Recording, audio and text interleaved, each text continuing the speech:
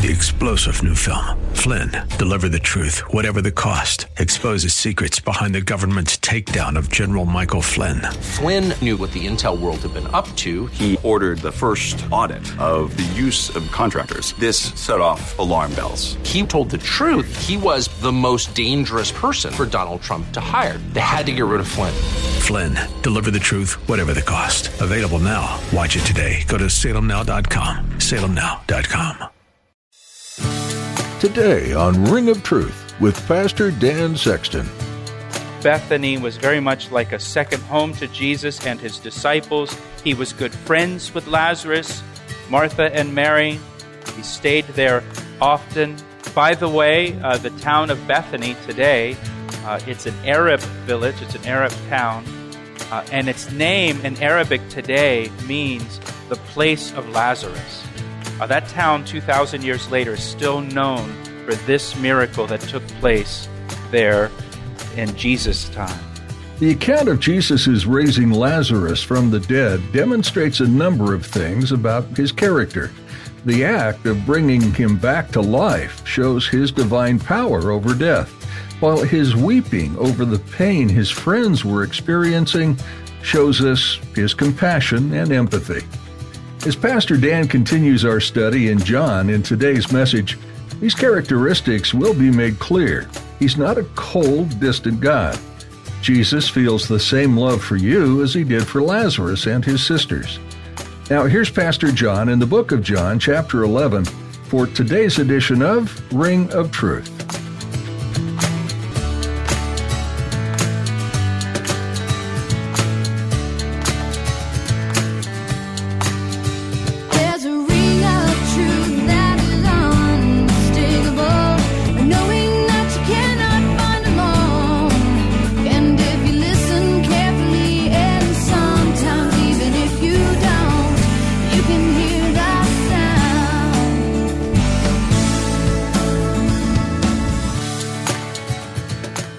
John chapter 11, and I'm going to read for us beginning in verse 1. Now a certain man was sick, Lazarus of Bethany, the town of Mary and her sister Martha. It was that Mary who anointed the Lord with fragrant oil and wiped his feet with her hair, whose brother Lazarus was sick. Therefore the sisters sent to him, saying, Lord, behold, he whom you love is sick. When Jesus heard that, he said, This sickness is not unto death, but for the glory of God. The Son of God may be glorified through it. Now Jesus loved Martha and her sister and Lazarus. So when he heard that he was sick, he stayed 2 more days in the place where he was. Then after this he said to the disciples, Let us go to Judea again. And the disciples said to him, Rabbi, lately the Jews sought to stone you, and are you going there again? Jesus answered, Are there not 12 hours in the day? If anyone walks in the day, he does not stumble, because he sees the light of this world. But if one walks in the night, he stumbles, because the light is not in him. And these things he said. After that he said to them, Our friend Lazarus sleeps, but I go that I may wake him up. And then his disciples said, Lord, if he sleeps, he will get well. However, Jesus spoke of his death, but they thought that he was speaking about taking rest and sleep. Then Jesus said to them plainly, Lazarus is dead, and I am glad for your sakes that I was not there, that you may believe. Nevertheless, let us go to him. Then Thomas, who is called the twin, said to his fellow disciples, Let us also go that we may die with him. So when Jesus came, he found that he had already been in the tomb 4 days. Well, John's gospel features 7 miracles that Jesus performed. Now, Jesus, of course, performed a lot more than 7 miracles. In fact, at the end of the Gospel of John, John tells us that if all the things that Jesus did were written down one by one, that the world could not contain the volumes of books that would be written. But John's Gospel highlights 7 miracles in particular, and this miracle in chapter 11, raising Lazarus from the dead, is the seventh miracle recorded in John's Gospel. So it's the last one recorded in John's Gospel, and it is the climactic miracle of our Lord's earthly ministry. This miracle is in a class all by itself. That's why John saves it to last as the last recorded miracle in his Gospel. It is the miracle of miracles. It is the big one. Jesus raised other people from the dead in his ministry. But this raising of Lazarus, this is different from the other occasions when Jesus raised someone from the dead. And you might think, well, how can it be different? Once you're dead, you're dead. You know, raising a person from the dead is no different from raising another person from the dead. They're both dead, and that's true. That's true. But this miracle is different, and here's how it's different. Jesus raised Jairus' daughter from the dead in Mark chapter 5. And when Jesus raised Jairus' daughter from the dead, she had been dead only for a few moments. She hadn't been dead very long. In Luke chapter 7, when Jesus raised the son of the widow of Nain in Galilee, if you remember that story, he raised the son of the widow of Nain. He also had just died.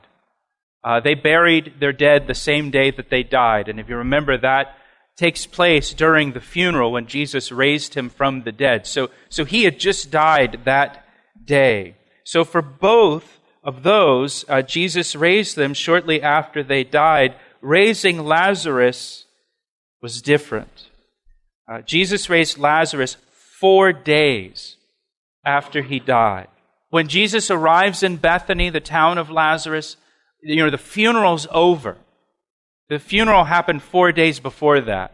Lazarus has been buried in the tomb for 4 days when Jesus shows up. After 4 days, decomposition begins. Rigor mortis sets in. A body that's been dead for 4 days, the body becomes bloated. The blood pools in the lowest part of the body and leaks out of the body. The skin blisters and splits. The internal organs after 4 days liquefy. I think you've got the idea, okay? Lazarus has been dead for 4 days. They've had the funeral. He's buried. Everybody knew Lazarus was dead. In some ways, unlike the others that Jesus raised from the dead, who were dead only a short time, with the other two that Jesus raised, skeptics could say, well, maybe they weren't really dead. Maybe people just thought they were dead. Maybe they were in a coma. Maybe they were mostly dead, right? But not really dead kind of thing. Mostly dead is almost alive. And the skeptics could say that Jesus didn't really raise those two from the dead. It's not really a miracle. Well, with Lazarus was dead. He's dead. He's 4 days dead. He's decomposing dead. So this miracle can't be denied. It can't be dismissed. It can't be dismissed as just some trick that Jesus did, some con job or a parlor trick that Jesus did and fooled everybody into thinking that he was dead when really he wasn't. I don't know if you saw earlier this year, there was a pastor in South Africa that tried to stage resurrecting someone from the dead in front of a crowd. And it was all a hoax. It was all staged. It was a con. And that guy's getting sued now by the funeral home that provided the casket and the funeral services for them. There's no way this is a con. There's no way that Jesus faked this or duped the crowd. He's been dead 4 days. He's buried when Jesus shows up. Verse 1 again says, "Now a certain man was sick, Lazarus of Bethany, the town of Mary and her sister Martha." Lazarus is also the brother of Mary and Martha, as we see later in the passage. Just to give you some context here, chapter 10 took place during the Feast of Dedication. The Feast of Dedication occurs usually in December. Chapter 12 will be Passover. Passover takes place in April. So we are somewhere now between December and April when Lazarus gets sick and he dies. We're told that Lazarus lived in a town called Bethany. Bethany was about 2 miles away from Jerusalem. Bethany sat on the eastern slope of the Mount of Olives. The western slope faces Jerusalem. So just over the top of the Mount of Olives and down the eastern side, the side that faces the Dead Sea and the Jordan River, on that side of the Mount of Olives was the village of Bethany.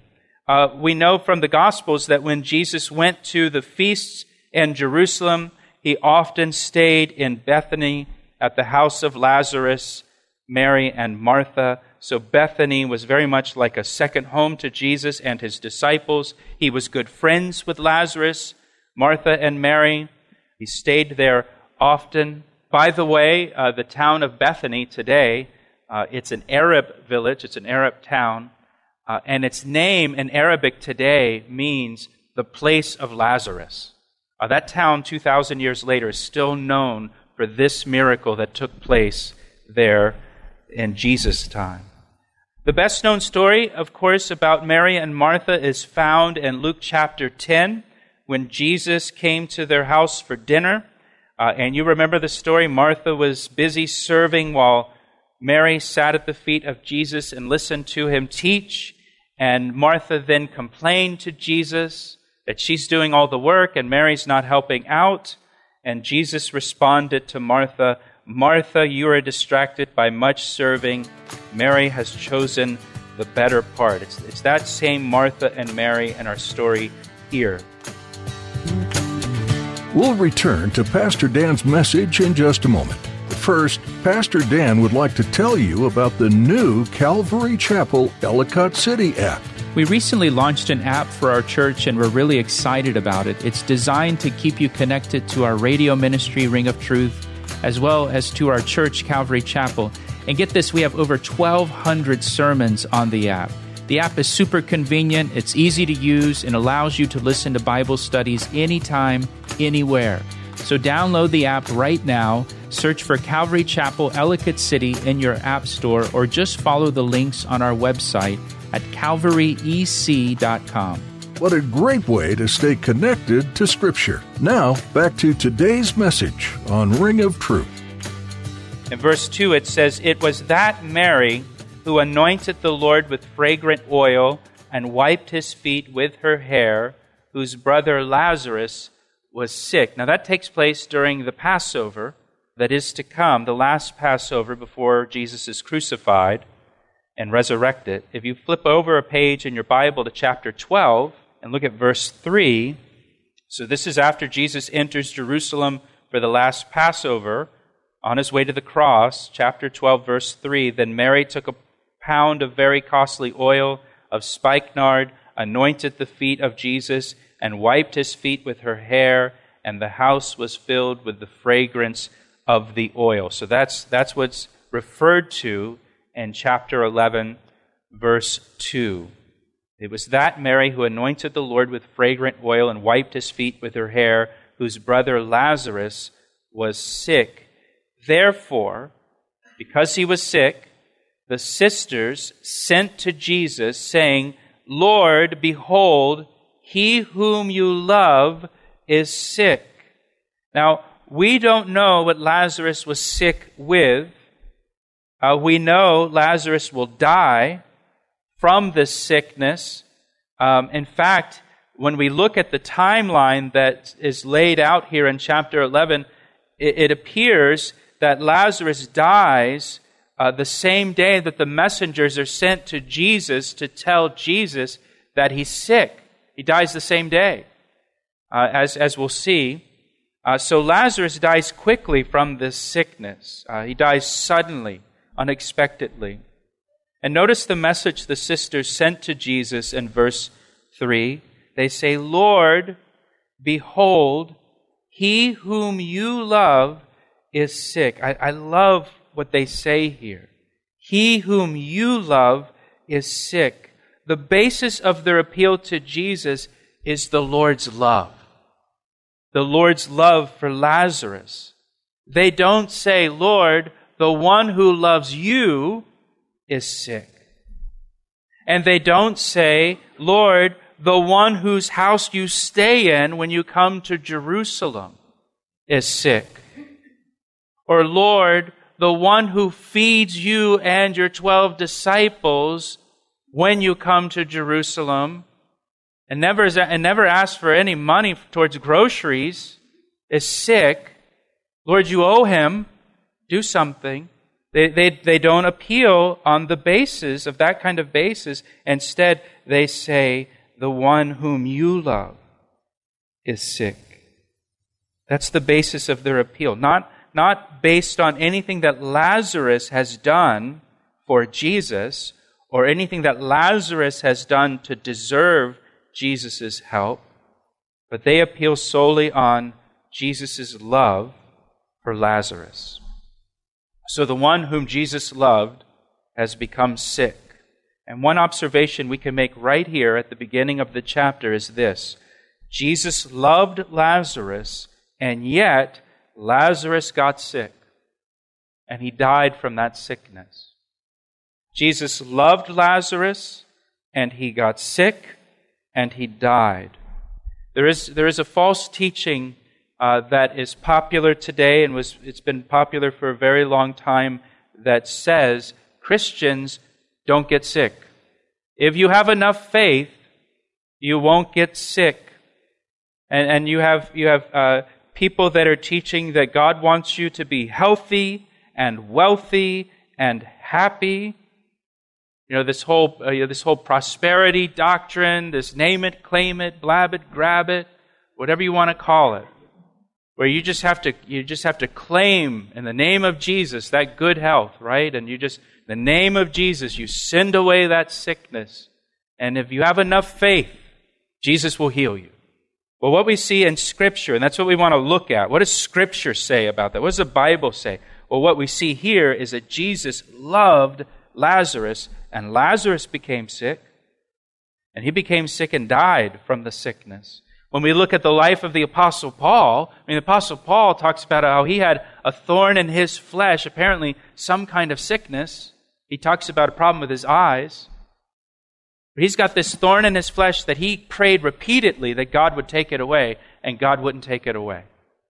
You look at the life and ministry of Paul as Paul describes it in his writings of all of the things he suffered and all of the things he experienced, all of the hardship that he went through for the sake of the gospel.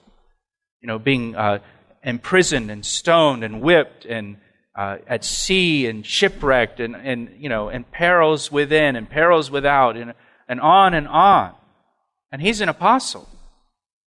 And he suffered. You look at Hebrews chapter 11, which is called the Hall of Faith, especially towards the end of the chapter, and you see so many faithful believers who suffered. Sickness happens to all people, including believers. People that Jesus loves get sick. Tragedy happens to people that Jesus loves. They die of sickness and disease. We're all going to die of the last sickness we get, right? That you're going to die from it. It has nothing really to do with your faith or not.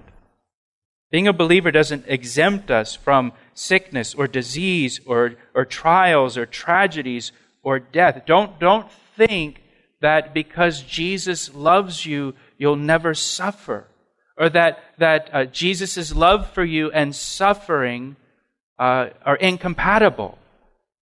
The Father loved the Son, and the Son suffered on the cross for the sins of the world. The Son suffered. So that's one thing that we observe here right off the bat, that Jesus loved Lazarus, yet Lazarus was sick. Another thing we see here is when Lazarus became sick, Martha and Mary immediately sent for Jesus. And that's a good example for us to follow. When we come into a trial or tragedy strikes suddenly in our life, call upon Jesus. Immediately call upon Jesus for help. 1 Peter chapter 5 verse 7 says, "Give all your worries and cares to God, for he cares about you. Psalm 50, verse 15, the Lord says, call upon me in the day of trouble. And that's what Mary and Martha did. They called upon the Lord in the day of trouble. They sent a message to Jesus. And now verse 4, the messenger comes to Jesus, tells him that the one whom he loves is sick, and now Jesus is going to give a message back to be delivered to Martha and Mary. And when Jesus heard this, he said, this sickness is not unto death, but for the glory of God, that the Son of God may be glorified through it. So Jesus sends this message back to Martha and Mary, and the message is this: this sickness is not unto death, or this sickness will not end in death, but it has happened for the glory of God. For the glory of God. What a promise. Martha and Mary, they received this message, and what a promise, what a comfort it must have been for them to hear from Jesus that this sickness will not end in death, but will bring glory to God. Look at verse 5. Now Jesus loved Martha and her sister Mary and Lazarus. Jesus loved them all. Now, if you're a note taker, there are two different Greek words that are used here for love in these verses. Of course, you probably know that there's several Greek words that are translated as love in English, and they have different meanings. In verse 3, when the messenger says to Jesus, the one whom you love is sick, that's the Greek word phileo, which means friendship love or fondness. The word used in verse 5 is agapeo, which is unconditional love. It's self-sacrificing love. And verse 5 is in the imperfect tense in the Greek, and what that means is it's ongoing, it's never ceasing, it's unending love. So let me put this together for you. The messenger comes and says, Lord, your good buddy, your friend, is sick. And Jesus has an ongoing, unconditional, sacrificial, deep love for Lazarus, Martha, and Mary. Okay? So that's what's being said here.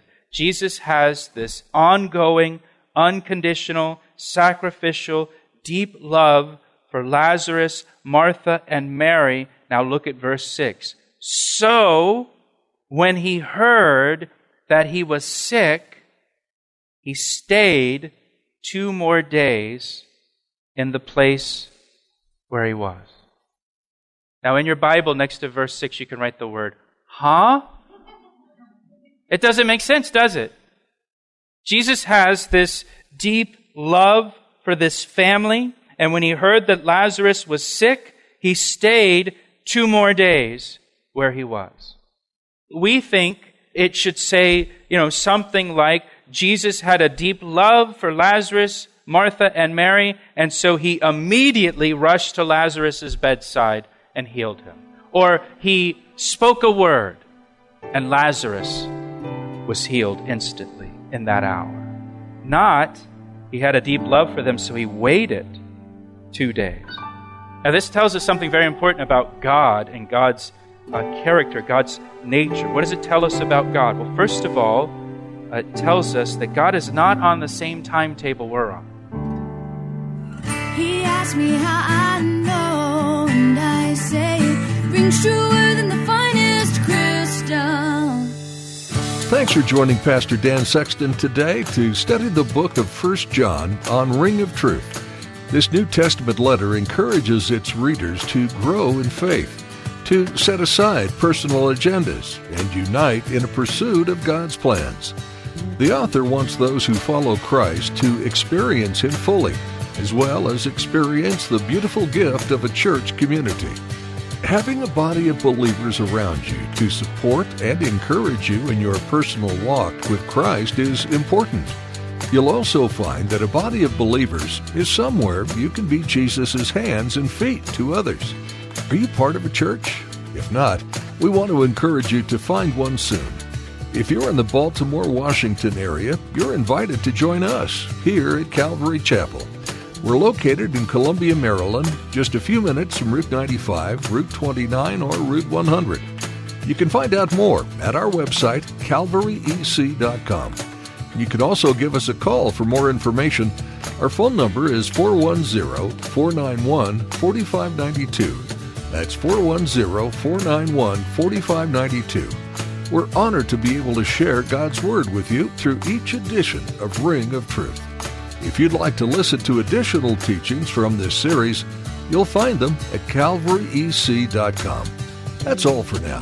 Join us next time for more on Ring of Truth.